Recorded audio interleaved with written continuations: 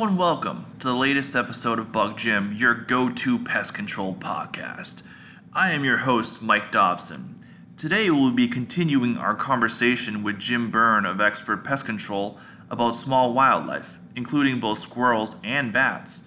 Expert Pest Control is the trusted New England resource for small wildlife and animal control issues relating to squirrels and bats. Fully licensed in Massachusetts to deal with these wildlife issues, Expert Pest Control has the knowledge, experience, and technicians to solve your problem. Whether it is squirrel removal or bat removal that you need, Expert Pest Control has you covered.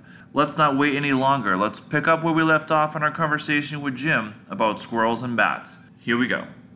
What kind of damage can a squirrel do to your house? The most important one is squirrels and rodents love to chew wiring. And I have gone up in attics, and you know that big thick cable stuff called Romex? I have gone up there and it's bare copper, which means it's live wire and it's not insulated. So if you touch it, you could either be electrocuted or it could start a fire.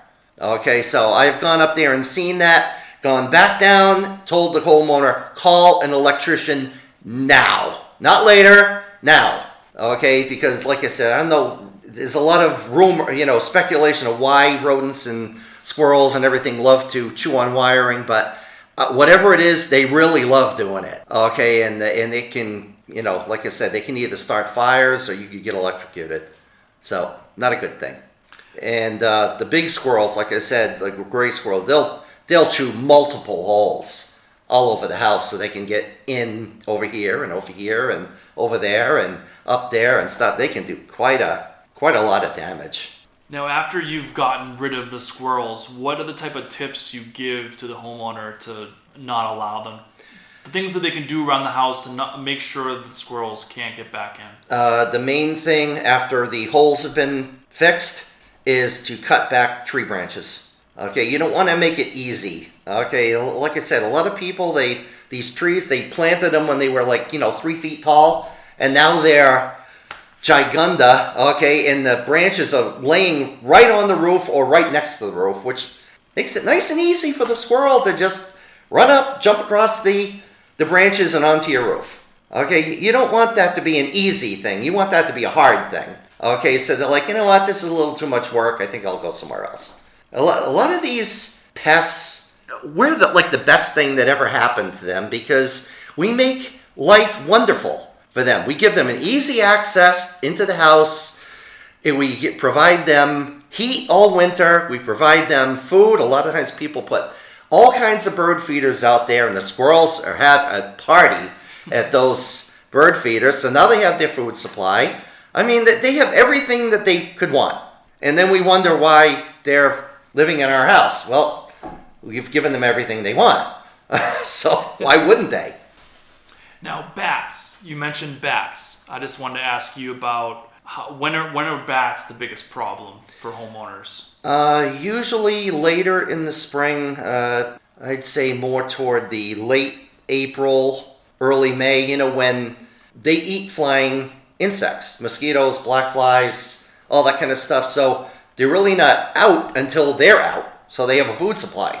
Okay, so yeah, it's probably going to be later April. Okay, when we start seeing mosquitoes and black flies and everything, the bats will be out. And so what are some signs of a bat problem in your house? A lot of people will see droppings. The droppings they're kind of long, crusty kind of looking. They'll see them, at the base of their fireplace chimney outside because they like to hang around the chimney. Any kind of little overhang, that would provide good access and roosting area for the bats. People a lot of times will see the droppings and think, well, that's mice. And they put decon out or something like that. Well, bats aren't going to eat decon. Bats are not a rodent. Okay, they're a mammal. Okay, so they're not going to touch. I can't tell you how many attics I've gone up to and there's bat droppings all over the place and people have decon everywhere. And they're like, well, they're not eating the decon. I said, it's because it's not mice. Okay, a bat is not going to eat mouse food. Yeah, like everything, getting something properly identified, okay, is really the key. If you use something, if you do an ant treatment to control termites, it's not going to work because the biology is different, everything is different. Okay, you have to treat correctly for each pest, okay, or it's not going to be effective. How do you treat a bat problem? That is very similar to squirrels, where you find how they're getting in and out, okay, and then you set up one-way doors, okay, so they can leave once again but not be able to get back in. And you cannot kill bats, period.